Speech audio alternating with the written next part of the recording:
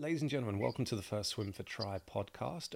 We're in lockdown, so we thought this might be a nice way to reminisce about some old triathlon stories, invite some old friends and guests onto the show to keep you informed and up to date with training ideas, principles, recipes with some of the guests, who knows. But first of all, I'd like to introduce Ralph Robinson, a dear old friend who helped me get involved in triathlon a long, long time ago. And it is quite scary when we think we go back to the London Youth Games, Ralph, and Yes, that was in the early 90s. People like it John. was. It was the early 90s. You were involved with East London Triathlon, and that was my reason for asking you to help us out. Waltham Forest at the time had a swimming club, which was the Gators, and it had a running club, which was Orion Harriers, and that's where we would get our competitors from. But they weren't a merge of any of the disciplines for triathlon. They were either runners or swimmers, and we didn't even have a cycling club in the borough for That's youngsters at the right, time. that's right.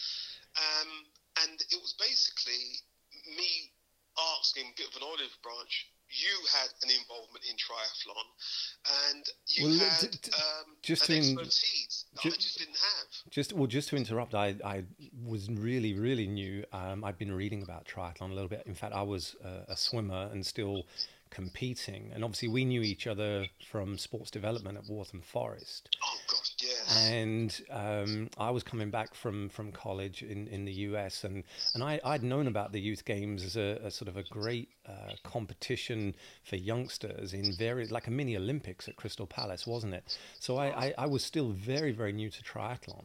You asked me to help.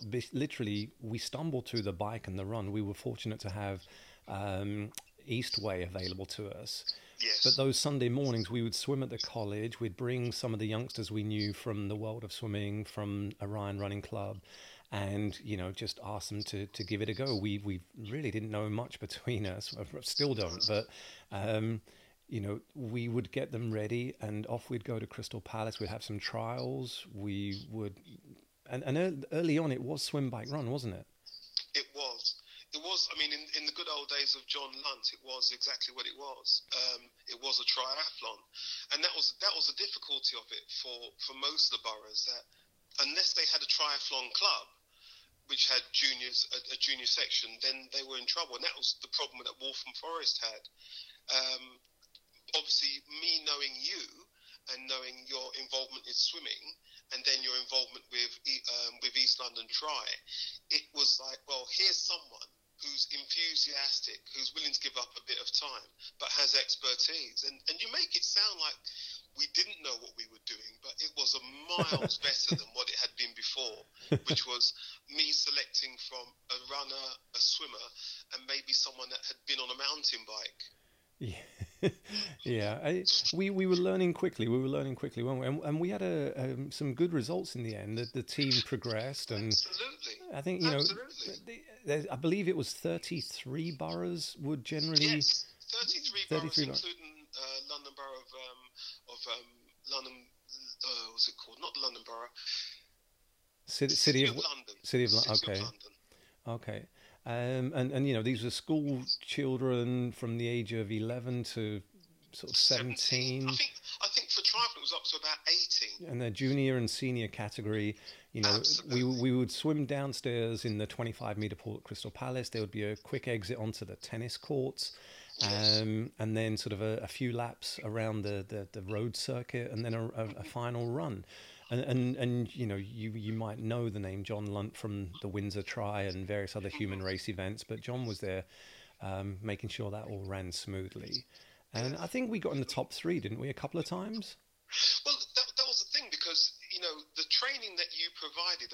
Originally, we started at Walthamstow, and I think for some reason we actually done some training at Atherton as well, Atherton, yeah. which was a nice venue because, well, not a great pool, but what it gave us was that were all on the same level as the street, so you would be able to do these lovely transition trainings where they came out of the pool and then they went for a run, That's right, and that's which where we did meet some of the East London Tri competitors. absolutely. Right, interesting. Yeah, gosh, it's jogging my memory a lot now. So, so, so, so, So So that then became like a great basis for what I then did later, because I just realized then that it wasn't necessarily the discipline, it was just that transition, that flow from one discipline, be it the swim to the bike to the run. That's the whole thing that works so well. And that's so interesting. Get that down to a T. It was ideal for the youngsters. That's interesting that you recognize that. I'm curious why you didn't take that into your own training and racing, though. I think it was mainly because I'm a classic case of do as I say.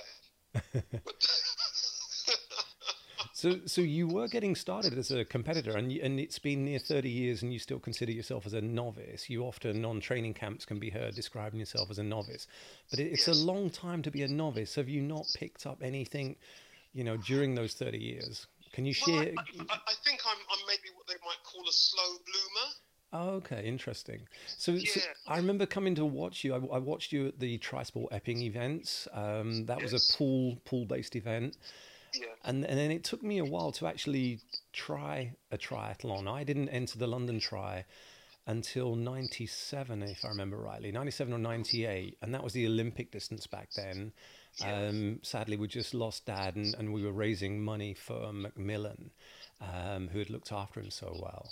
And I think you then jumped in the year after and tried it. You brought Cameron, who our listeners may or may not know is your son and my godson. Cameron came to support and cheer, and we all enjoyed it except for my running, which was dreadful. And then you decided to enter it, and it all got started from there, really, didn't it? Having dabbled a little bit, you then really got into it. I mean, to be honest, that very first triathlon I went to spectate and support you, it did a couple of things. One, I always remember the moment when Cameron said, "Oh look, Uncle Danny's coming first. He's first." And we all looked at each other and thought, he's not going to come first. It's his first race. But actually, out of the water, you were the first person, which was amazing. And then, for some reason, you spent a day and a half in transition getting ready, which was very annoying because lots of people came in after you. But on that day, I remember seeing a gentleman who, maybe about 6'2", had obviously lost a lot of weight, but was still very, very big. Maybe a 20-stone man, maybe. And in those days, it was you wore a two-piece tri-suit. Yes.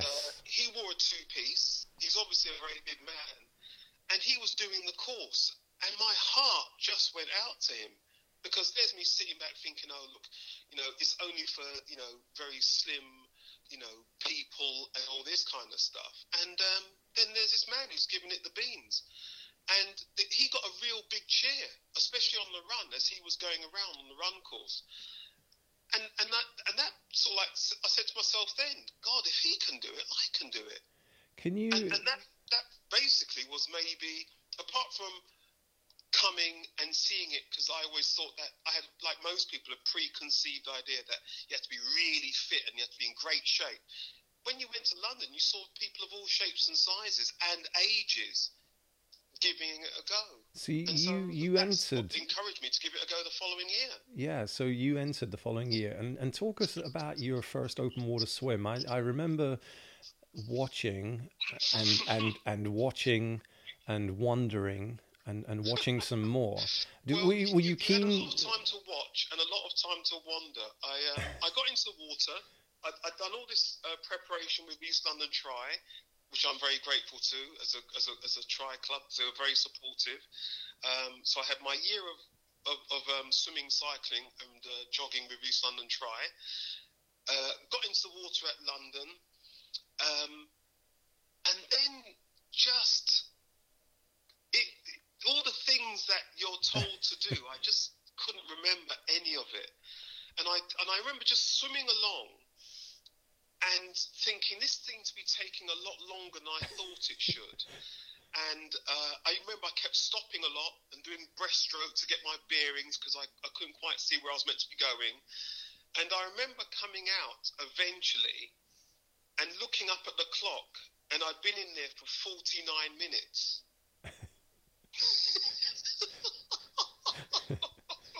Well, you clearly wanted to get your money's worth. I mean, Well, I remember looking up at the clock, I thought, what the hell have I been doing? Where have I been? did you do the right number of laps? I mean, I did. I think I did the best thing possible. I wanted my value for money, so I tacked the course as much as I possibly could. So I made that 1,500 meters into 2,500 meters. easily. And but from there things progressed, and you moved on to Ironman. That was 2000. 2008. 2008, Yeah, Ironman Austria. I remember that. So I'd done a few Olympic distances. I then came along to Vitruvian, once again with yourself, and had supported Vitruvian, and then took the plunge and did the Vitruvian. And that was an eye-opener. I always remember that. That was when I thought, this is just horrendous. I think it took me like 8.5 hours to do that middle distance course. I remember when I finished it, I jumped in a bath, grabbed some sleep, and then I just couldn't move. That afternoon, the rest of the afternoon, like that evening, I couldn't move, and I took paracetamol. I took whatever I could, and I prayed that if I saw the night through, I would go to church more often. So that was 2004, if I remember rightly. You know, our good friend Mark Shaw puts on a great race at Vitruvian. We love to go back. Unfortunately, it clashes with the end of our lake season at Stubbers. So I've not been for a few years, but it's a favourite with East London Tri, with yourself. And yeah, I do remember we raced there 2004. Again, you had an interesting swim. Something you mentioned something upset you during the swim. I seem to recall. Well, when I last did the full course, because after a while I got injured and I wasn't running it. I was in the wave prior to some younger swimmers coming through. Their wave was after. So we was in this wave, and there was a group of us swimming, and we were working our way through the course quite nicely. By that time, I think I was kind of like doing that 1,900 meter course in roughly about 30-35 minutes. So my swim had improved. And the way the swim is that you do two loops. That's you do right. a loop, come out, and then you get back in the lake and do another loop. And we were kind of like just about to finish the first loop. And then there was this big surge of water, a huge surge of water. And some of us actually stopped swimming because they were thinking, what the hell was that? As if, something had gone through us. And I think this gets embellished year after year. I don't think it was quite what you... It was a surge of water. It was a big surge of water. I didn't even know it was you. It felt as though people were being thrown to one side. And then I remember someone using an expletive as what the adjective was that. And I remember looking forward and seeing these very neat elbows, head not moving, and I just said, "Oh, that was Dan Bullock." How did you can't. And honestly, why? I know it was you. It was just you. I know that stroke. I know it very well. And it was just you. You just came through the shortest possible distance for where you had to go, and it happened to be through us. No. Moving on. Was this the race I loaned you a wetsuit? What happened to that wetsuit I loaned you? Oh, that was the race prior. That was the race prior. Yeah, you did lend me a wetsuit, and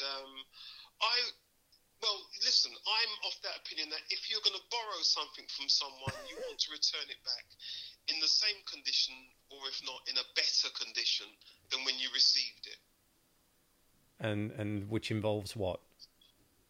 I wanted to make sure that it was maybe cleaner than when I received it, because then I would be, I was showing my gratitude for you lending me the wetsuit.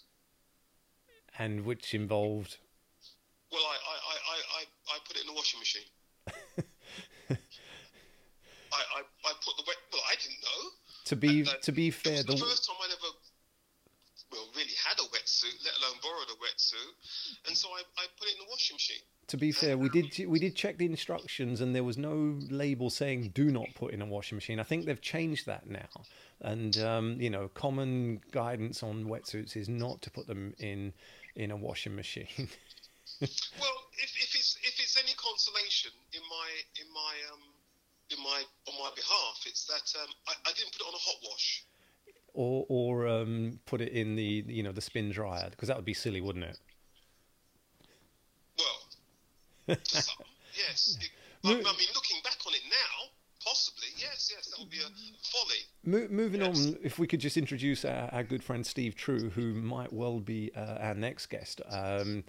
You've known Steve a long time. He was part of the GB coaching team for the Sydney Olympics. You knew him before that, I believe, as athletes. Yep. We've since been on his Italy training camp. We've become good friends. And you've enjoyed your cycling. You've raced less as you've trained more, which is an interesting concept I'd like to perhaps talk some more about. But you've immersed yourself in the sport quite significantly. You've actually taken some cycle coaching qualifications, and which I know you studied very hard for. And with the help of your study buddies, you got those passed eventually, didn't you? Yeah. And also, you've become quite the expert in stretching. Can you tell us about your stretching expertise and qualifications? Well, basically, so as you know, I've been sort of like a sports development officer for London Borough Waltham Forest for many, many years. And I got into leisure industry because of circuit training. So in those days, it was called, men's keep fit or keep fit. That moved on to then circuit training. And so I've never really been away from that. That's always been my go-to. So you could say I was a bit of a gym bunny for many, many years. But one of the things that is always going to happen eventually is that you're going to get injured in some way, shape or form. Pretty much how athletes are now. And so with each of these injuries, I was then always going in some form of rehab. And it became increasingly obvious that the more I stretched, the less injuries I got. And to the extent that I then decided to do stretching more as a support for groups, individuals. So if I did a session for pre-season training for a football club or for a cycle session, it would always include stretching as well as your normally hardcore main sets. And then it then became that the stretching became more than the sets, until eventually the stretching just took over, because no matter what group I worked with, it was obvious that they needed to stretch. Interesting, yeah. And on Steve's training camp to Italy, which unfortunately we won't be going to next month, it's become a real popular thing in the mornings, hasn't it, with a wake-up stretch. It's very popular. Most mornings you're down there avoiding the run session. So some of us were a little bit suspicious that actually, by becoming more of an instructor, you were able to train less. Well, that's one of the payoffs, isn't it? It's a bit like when you come into the industry that you're really sort of like a very proactive athlete. But then if you go into coaching, you actually end up coaching more and training less. And so for me, I was training maybe not as much. And so coaching meant that I just trained even less, unfortunately. Well, and so when I know we had a bunch of bike sportives lined up for this summer, unfortunately they've fallen by the wayside. But we've not seen you do so much swim training this year. Is that going to change? I mean, for someone. Interestingly enough, I've got a bit of. I've been working around a bit of a shoulder injury for a while, which I have no idea where it came from. And actually, this year was the year I was going to really get things going. Give it the beans. Get a PB in. I was looking at even going back into Olympic distance again. But unfortunately now, with the way things are going, that may not be the case for this year. I'd actually made a decision to stop drinking rum, and that was one of my ways of getting fitter and what have you. So it means that this May I would have not had any alcohol for a year, but obviously no Nova Collie this year for us cycling. So maybe I'm going to keep it going for a little bit longer. And I've been stretching and doing some training at home now during our lockdown period, and trying to maintain what fitness I have developed since lockdown. Interesting. So just to clarify, the Nova Collie is the big Italian bike sportif that takes in some of the Giro stages, and it falls nicely at the back end of Steve's training camp. We've done it many. I think I've been 12 or 13 years now to Steve's camp. Year one as a client, and then as a coach, he asked me to help out as we were getting Swim for Try off the ground, which was a nice pat on the back coming from a British Olympic coach. But yeah, it's a remarkable event, and we've done it a few times, and we often train on many of the hills in the lead up. And sadly, it was going to be the 50th anniversary, wasn't it? And there was going to be some special kit. The Giro was going to roll through as a mark of respect to the sportif, and it's such a well-known sportif. It's held in such high regard, and there's been as many as 15,000 cyclists, which I think is a good amount. All over the world as well. Yeah. So I mean, I've done the ride, and for what it is, I tend to talk a lot when I'm on the bike, and I've bumped into people from South Africa, from Germany, all over, well, obviously from the UK as well, and a lot from the States, and you just realise how big this event is. You know, it's almost like the London Marathon, but for cyclists. Yeah, it is on that scale, isn't it? You know, in terms of popularity, and we know cycling is very popular in Italy. So that's unfortunate, but it looks like, you know, fingers crossed, everything eventually gets back to normal, and, you know, the 50th edition will now take place in 2021 and not this year. So we'll be back. We'll be back for sure. But so there is thoughts of another triathlon. Did you ever, just remind me, did you ever break 6 at the Magic 6 was what you wanted to break at Vitruvian, wasn't it? And to beat your old nemesis, Kevin, wasn't it? Was it Kevin? Yeah, Kevin Farnham was my old nemesis from East London Tri, and my last event, my last time racing Vitruvian as a full distance, I actually did creep under 6 hours by 1 minute. I had a lot of support. My son came out on the run course and helped me along as well, because I had really bad ankles at the time. I was getting a lot of pain in my ankles and my calves, and it's almost like throwing the towel. And then he was encouraging me that, this is it, let's just get it over and done with. And actually, it reminded me a lot of the information and wise words from lots of people I've known over the years that do triathlon, and that sometimes this unpleasant feeling that you go through, that's exactly what it is. It's just unpleasant. But the good news is, once you stopped, it's over. That's true. That's true. And sometimes this unpleasant feeling, it's just a guide. How much unpleasantness can I take? And I was grateful that I did go under 6 hours. Would I ever be able to go under 6 hours again? Maybe not. Well, so that was an impressive performance. But let's just go back to your Ironman, where you were in the 13-hour range. Now, some people might think, okay, well, that's not bad for a first attempt. But let me just put that into some context. You had a road bike without any kind of tri-bars, without any kind of race wheels. You just sort of rolled up. Obviously, you'd done the training, but in terms of equipment, you were, on some pretty standard equipment. And that back then, I think was it 3 loops, and then it changed to 2-loop course with a good hill on it. I did Ironman Austria, yeah. In 2008, it was a 2-loop course for the bike. And you did 3 for the run, and basically, I just I didn't know anything about gearing and ratios so I just had a standard Condor Italia bike. I don't know what it was, maybe a 53, maybe a 52 or 53 on the big wheel and 30 something on the smaller wheel. That was about it. And I just got around on the course. It was what I knew. Which is refreshing, because people, entering an Ironman is a fair expense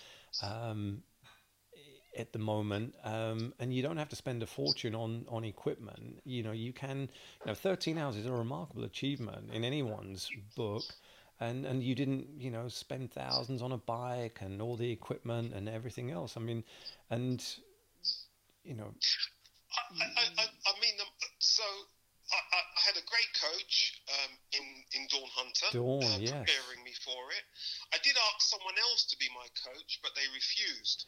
Yeah, who was that again? That was you. Well, I knew how annoying you'd be. Yeah, and Dawn's learned how annoying I can be. I mean, I have a relationship with a lot of, I'm only a swim coach, to be fair, and we work with swimmers who want to do open water events, whether it's a triathlon or it's a pure just swim event, and there's not many people that will have sent sessions back with recommendations back to the coach, and there'll be other coaches listening to this and they might share this philosophy, but yeah, you're not one that upholds the idea of do as you're told. I'm trying to. What do you mean? Yeah, so Well, I'll put it this way: if Dawn writes me a session, I look at the session. If it seems hard, difficult, then I will challenge her.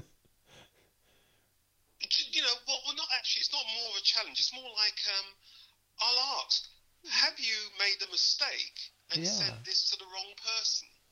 That does happen occasionally. It does happen. Which does, and there you have it. That was all I was asking.